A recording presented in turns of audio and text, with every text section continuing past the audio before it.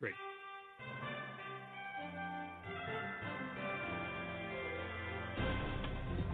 Welcome to Manufacturing Talk Radio, your source for breaking news, business trends, and economic forecasts here and abroad that impact 1/3 of America's economy.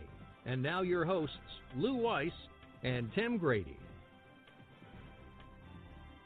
And this is Tim Grady. I'm here, and Lou Weiss is out on assignment, so I will be talking to our guest today, who is Norbert Orr, is the Director of Industry Surveys with Strategas Research Partners. He's also Senior Correspondent with Manufacturing Talk Radio, and he surveys looks at the surveys from the manufacturing industry and also non-manufacturing across 18 different countries, as well as some regional areas of the United States, and puts together a report that he is kind enough to share with us here on Manufacturing Talk Radio. So, Norbert, welcome back to the show. Thank you, Tim. Always good to be with you. Enjoy your global survey insights that came out for September, and we're seeing some softness in manufacturing. And before the show, you were kind of summing that up for me. I'd like you to kind of give a summary of what we're seeing to our listener audience.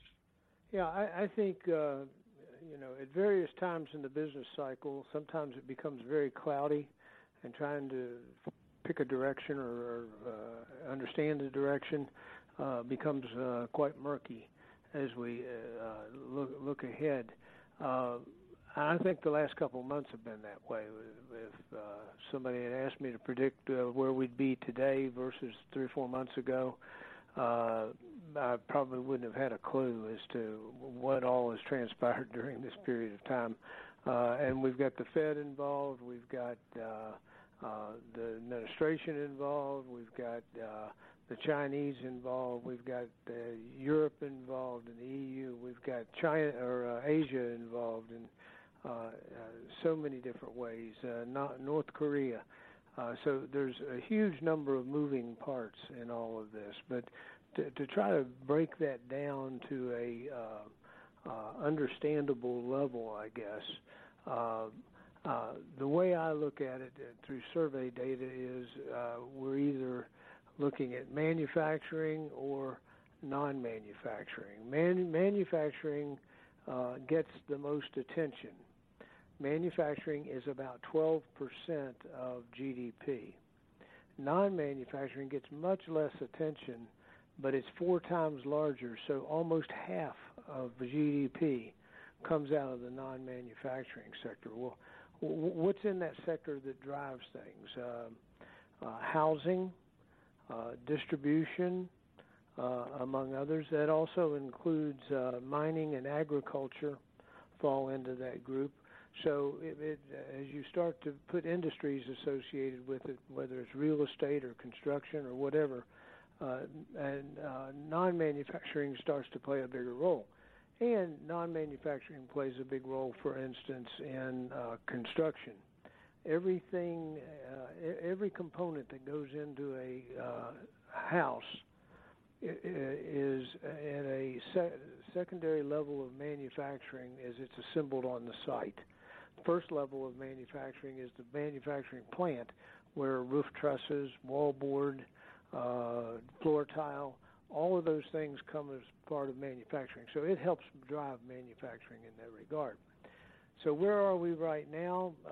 We see that non-manufacturing has an index of 56.1, and that's a reasonable level.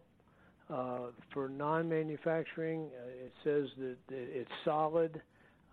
Don't expect to see it going down, frankly, very much, because it tends to hold up in this part of the cycle very nicely.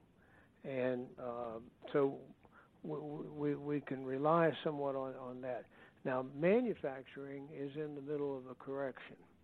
And looking back, I could see on 6 different occasions since 2007 where we have seen manufacturing go below 50 just for a month or two, generally, and make a correction. So again, that's why we look at manufacturing, because it's much more sensitive than that. So those are things that we learn over time, and reasons that we don't want to see anybody overreacting in this environment. Certainly the tariffs and trade negotiations are having an impact, and I think it depends on the business how much of an impact there is. I think as business people, we can all look at what the administration negotiation position is trying to do.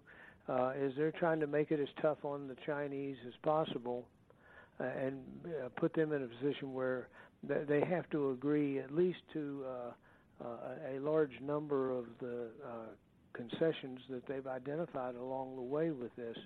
And I don't think the administration will walk away with nothing, because they're in a superior position. So that'll happen. So I think we can rely on non-manufacturing to carry the economy, and we can rely on manufacturing to complete its cycle. And over the fourth quarter, maybe first quarter of next year, we'll see manufacturing come back with some strength that'll support continued growth within the economy.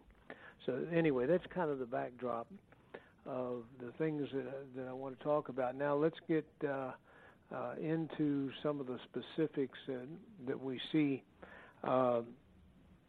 One of the big challenges, I think, from a manufacturing standpoint is Europe. Germany has been struggling. If you go back to the first of the year, in January, Germany had an index of 49.7, meaning there's very slight growth in that period of time. The other countries in Europe, France is at 51.1, so it's growing a little bit. The Netherlands is 51.6, and it's growing a little bit. And the other one is Greece. And Greece has made a strong recovery, and it's growing at 54.9 this month. So we can look at what they're doing financially, what they're doing trade-wise, and see that they're way behind us, and will continue to be, particularly some of the policy issues that they've got that make it very, very difficult. Norbert, I've got a question for you on Greece. I mean, we had the benefit of you sharing with us your scattergram, so we're kind of watching all of these survey plotted points as a flock of starlings and how they're moving. But Greece has made this recovery. Now, Greece was in an economic mess a year ago. What did they clean up, or what did Europe force them to clean up that they're doing so well now? I think the big thing has been focus. Greece has only had a balanced budget in like one out of the last 180 years. And given the situation with our budget and our financial stewardship, I hesitate to say to criticize too much, but right. They just simply started a new focus on getting their act in order financially and managing better, focusing on building employment and so on. And so they have come back. If you go back and look at Greece over the course of, Greece, go back to January, they've averaged 54.3. So they've really done a super job of turning the economy around. I'm not sure they balanced the budget, but certainly they maintained that. It's not a large country, so if they're going to change something, they can change it over a very short period of time. Right. So happy for them. Whatever it is that they're doing well, we could probably learn from it. On the other hand, if we go back and look at, I wanted to comment specifically about Germany, because Germany has been, last month it was 43.2, this month 43.5. It's by far the weakest economy in terms of expansion. And of all the 8 Eurozone, there's 24 countries, I believe, in the EU. But they're the largest economy, aren't they? Germany's the largest, and in the EU or Eurozone, the EZ, there's 8 countries, and that's what we focus on. Frankly, I think if they had it all to do over again, if they had focused only on trying to put those 8 countries together, but they didn't, and they made it a much bigger challenge for themselves because of that. Well, so, let's talk about the UK a little bit, who's in the news a lot lately because there's about a third of the parliament that wants to do a hard Brexit and a third of the parliament that wants to do a soft Brexit, and about a third of the parliament doesn't want to do any Brexit, and they got a mess on their hands. And their manufacturing, of course, is nervous as a cat on a hot tin roof. Right. I've got a meeting in London in November, and every other day it seems like I stop and think, okay, wonder what's it going to be like when we go? Are they going to have been through a soft Brexit, hard Brexit? What direction? We're going to see a great example of leadership if Boris Johnson is able to bring all this together. I think it's a terrible example for democracy when the people have a general election to determine a path, and then the politicians say, well, we heard what you said, but we're not doing what you said. Right. And it makes a terrible case, for that. It makes it very difficult. I frankly have been a big fan. I've had it on one occasion or another. I've heard John Major. I've heard David Cameron. I've heard Tony Blair in person. And I've always been impressed with the way a politician has to respond in Britain, because they have to really know their stuff and be able to stand up as they do in Parliament and present their ideas and so on. Regrettably, I never got to meet Margaret Thatcher, but she was pretty good too. Oh yes. And so I think they're speaking to the credibility of the politicians within the country. We'll see. Right now I'd say it's 50-50. Whether they go or not, and so that's not not very good betting odds. You're right. Right. I mean, they've postponed this and postponed it and postponed it. I'm assuming at some point Europe says, look, either do it or don't, or we'll just boot you out and you'll live with what you get. Right. Well, and we also see what's going on right now in the EU, where they're looking at trying to pass new legislation that puts taxes, tariffs, whatever you want to call them, on American technology firms that are working in the EU, and all they're going to do is make life more miserable for themselves. Because they're going to have to, their people are going to have to pay their companies, and here in Atlanta, not too far from my house, is new Mercedes-Benz North American headquarters, and most of those companies are. Porsche has a new headquarters in Atlanta. And I understand a couple of others are going to do the same thing. So they're basically just saying, we're prepared to become a North American company if that's what we have to do to do that.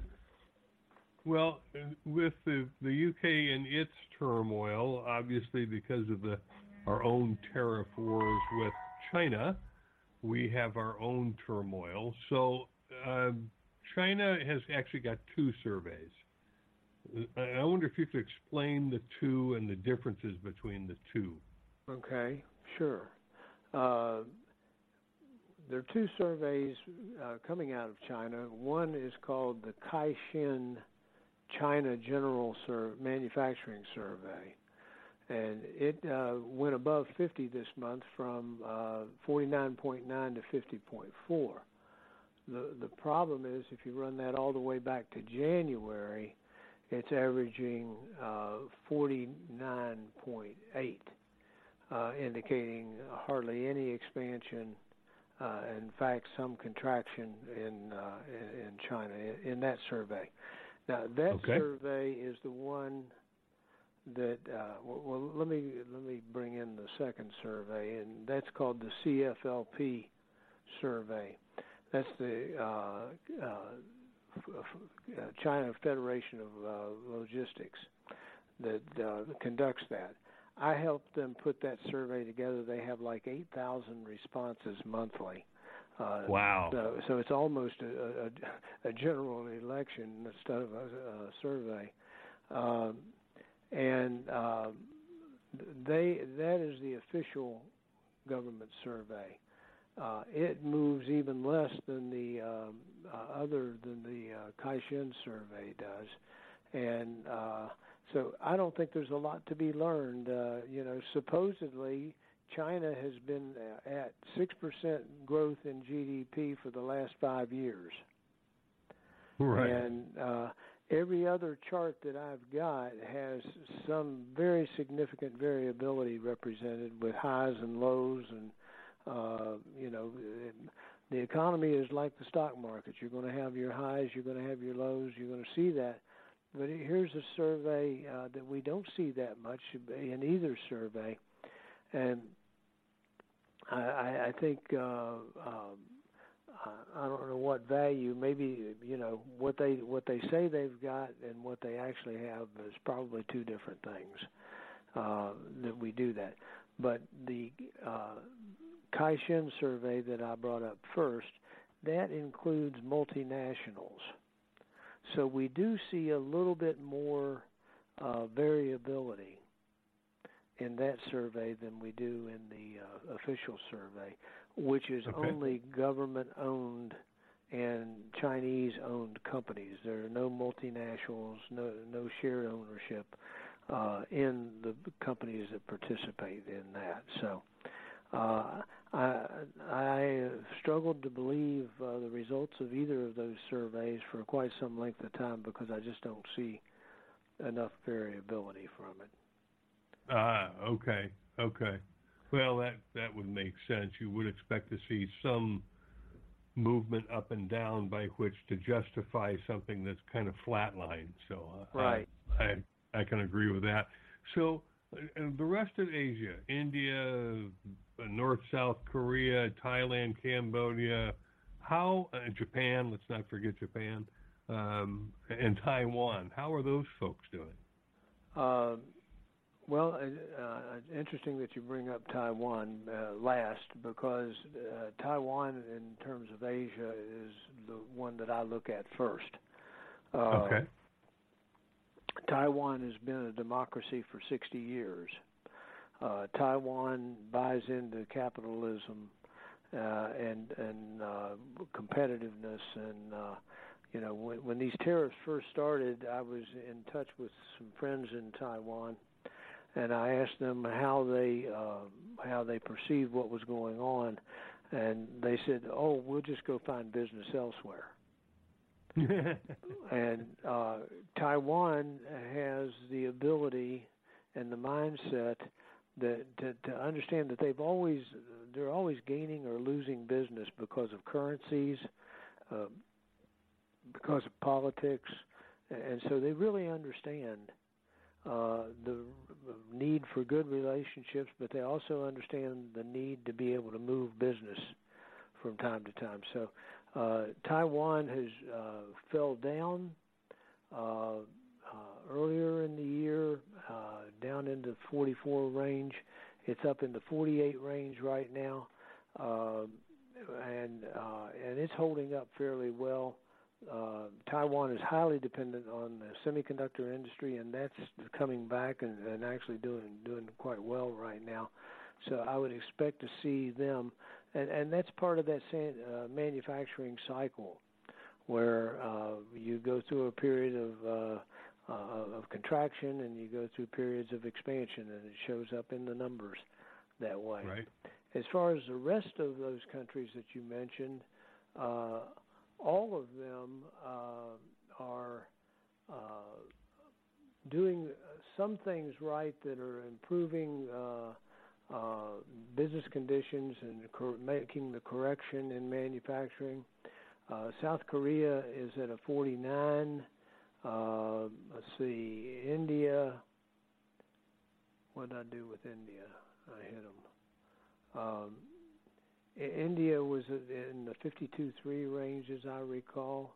There it is, 51.4 range, down from 52.5. But India has had a good long run of months that they've been solid, and so their economy is probably the strongest in that region anyway. And if you look back through January, they've averaged 52.6, and they don't have a tremendous amount of variability, but they have sufficient variability to make me believe that they are doing a reasonably good job with their survey. Japan still has issues. They're at 49.3, and the issues are around their financing of their debt. They've tried a couple of different strategies, and none of them have really worked out well for them. So I suspect they'll continue to do it. They have a population issue. The demographics in Japan are that the average age is going up very quickly, and so they've got fewer workers to support more and more government pensioners. Right. That may become a problem in this country soon. Well, it's actually a global, Italy's population is in the process of going down from 90 million to 70 million. Ooh. And you would like to replace some of this with immigration. And so there's a lot of countries that are receptive, but once it becomes a political football, getting the right talents and the wealth, when China took over Hong Kong, and we see everything going on in Hong Kong now. When China took over Hong Kong, they the Canadians offered anybody that had $500,000 that they could deposit in the bank. They offered them immediate Canadian citizenship. Wow. And that turned out to be a really great program. Many of those people then made homes. I have one friend who moved his family to Vancouver, and then he commuted to Hong Kong from Vancouver. And so he had the best of both worlds. He could still stay in his job. He could still earn the same income. But if at any point in time he became concerned, he also had the ability to immediately travel on a Canadian passport. Yeah, right. Well, before we come back to North America, I just wanted to ask you about Hong Kong. For those listening, and including me, who may not get what's happening in Hong Kong and why, I wonder if you could share what you know about that as it relates to their economy and the like. Well, everything I know, I can probably put into two sentences at the most.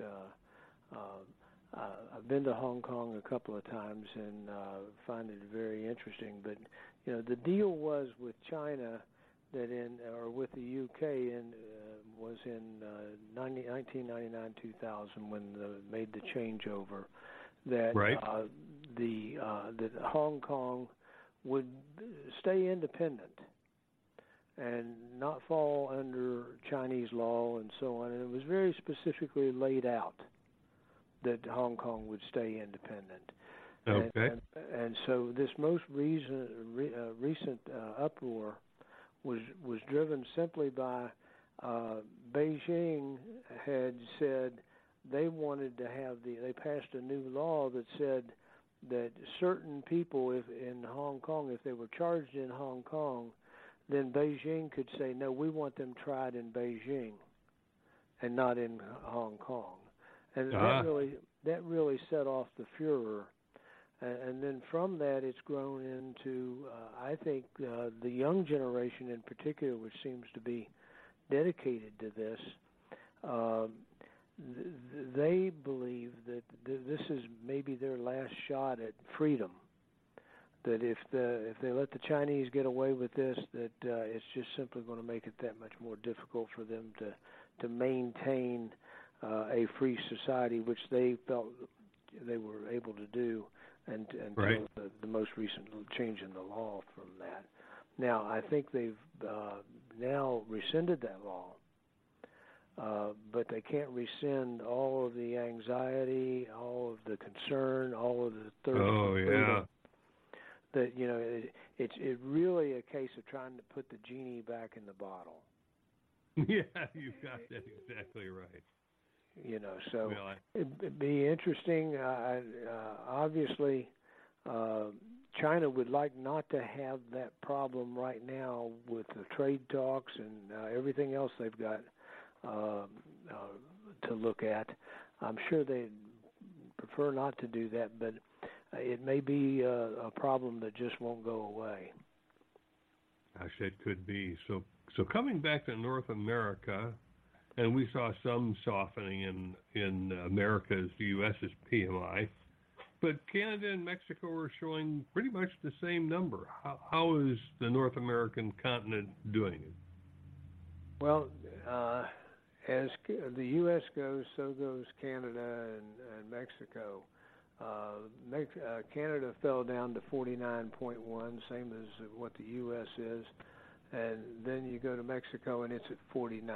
So basically, we stayed at parity as far as North America is concerned. And again, I think this will be a very short-term move that we'll see a bounce come back out of it. Maybe with all the retail numbers looking as good as they do, it may be that we see a bounce, this coming month. I think several months ago I said I wouldn't be surprised by the end of the year to see 1 or 2 months below 50, but I wouldn't get real worried about it. I'm still on that bet that we won't see anything more than 1 or 2 months below 50, and we'll see a bounce that comes from it. New orders and production really are the drivers of the index, of the PMI, and both of them fell significantly and will bounce back somewhat this month. Whether it's enough, that's 40% of the index, whether it's enough to really add some momentum to the positive side, we'll see. But if not this month, next month, I think we'll see a bottom and start a new cycle of growth. Particularly, it seemed like today there was a lot of discussion about maybe we do a partial deal with China. That, they said at one point 90% of the issues in the tariff negotiation and so on, that they really had 90% of it settled, and maybe they're not going to get a quick resolution. You've got a lot of human rights issues that China, not only are they not willing to give up, they really can't give up without exposing themselves. And their poor human rights record that goes with that. So we'll see how they respond to that. Well, as we wrap this up, I just want to touch on two regional surveys, both of which I find interesting.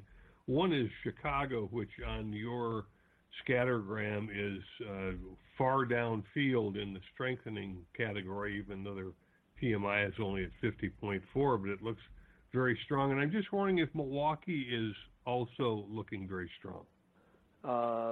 Milwaukee came in at 47.3. Up from 46.4. Now, the distinction would be primarily that Milwaukee is about durable goods, and Chicago is more on the consumer side, and they also combine services with manufacturing. So you've got probably some strong services numbers in Chicago that are helping them to pull that up a little bit. As you know from previous conversations, Tim, I'm not a big fan of Chicago, but interestingly, I was looking at the correlation with the ISM manufacturing survey since I think the first of the year, and the correlation's up to about a 0.70, which if I added another 3 or 4 years back on that, that would probably be more like a 0.4 or a 0.3. So it has moved similarly, in recent. I still think Milwaukee. They have they do a blue collar survey for employment and a white collar survey. And the blue collar survey is holding up very nicely. White collar is in the low 40s. So we really see the distinction, and I think it shows that companies move. If they have a white collar position, they may put off replacing it. Right. If they have a blue collar position, all the things we've heard about lack of capable employees, they're not really willing to part with those blue collar employees. Yeah, right. Well, when I was going to college, not too long ago, I'll say, with a tongue-in-cheek, we were convinced that Milwaukee was all about beer and not durable goods. I was at the University of Wisconsin-Madison, and I think we consumed everything Milwaukee could produce. So we were helping the manufacturing sector. I suspect there's still a large group in Madison that's continuing the tradition that you participated in. Well, Norbert, we appreciate you coming on with us every month and kind of giving us an overview of what's happening globally, because that's important to see. And we appreciate you joining us again this month, and we look forward to chatting with you next month when we hope to see a little recovery in the PMI. Okay. Very good. Good to talk to you. Bye-bye. All right, Norbert, thank you. And we've been speaking with Norbert Orr, who is the Director of Industry Surveys for Strategas Research Partners.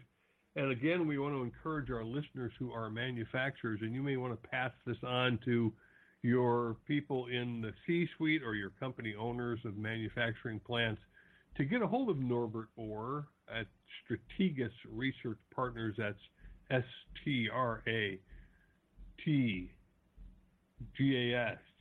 Look up Strategas Research Partners. My spelling's a little off. I can help out with that. Oh, great. Thanks. STRATEGAS.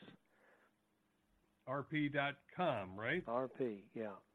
RP.com. So let's get a hold of Norbert and participate in this survey, because you get his two reports, and you get them one around the 5th or 6th of the month, one maybe the 18th or 19th of the month, before some other reports come out. And these are real leading indicator reports. So I encourage all of our listeners to do that. If you're looking for one that happens to be out that we've talked about, you can visit us at mfgtalkradio.com and check on that in any of the Norbert Orr shows. And we've had them every month now for a couple of years. And thank you again to all of our listeners for listening to this episode of Manufacturing Talk Radio. Thanks for joining us on Manufacturing Talk Radio. You can hear our next broadcast each Tuesday at 1 p.m. Eastern Standard Time at mfgtalkradio.com. This podcast is a part of the C-Suite Radio Network. For more top business podcasts, visit c-suiteradio.com.